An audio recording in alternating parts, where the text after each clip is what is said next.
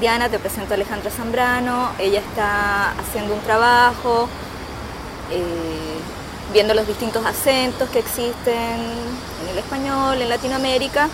Y Diana, ella es arquitecta, viene de Colombia, quizás podrían ustedes conocerse un poco y ver en qué se pueden ayudar mutuamente.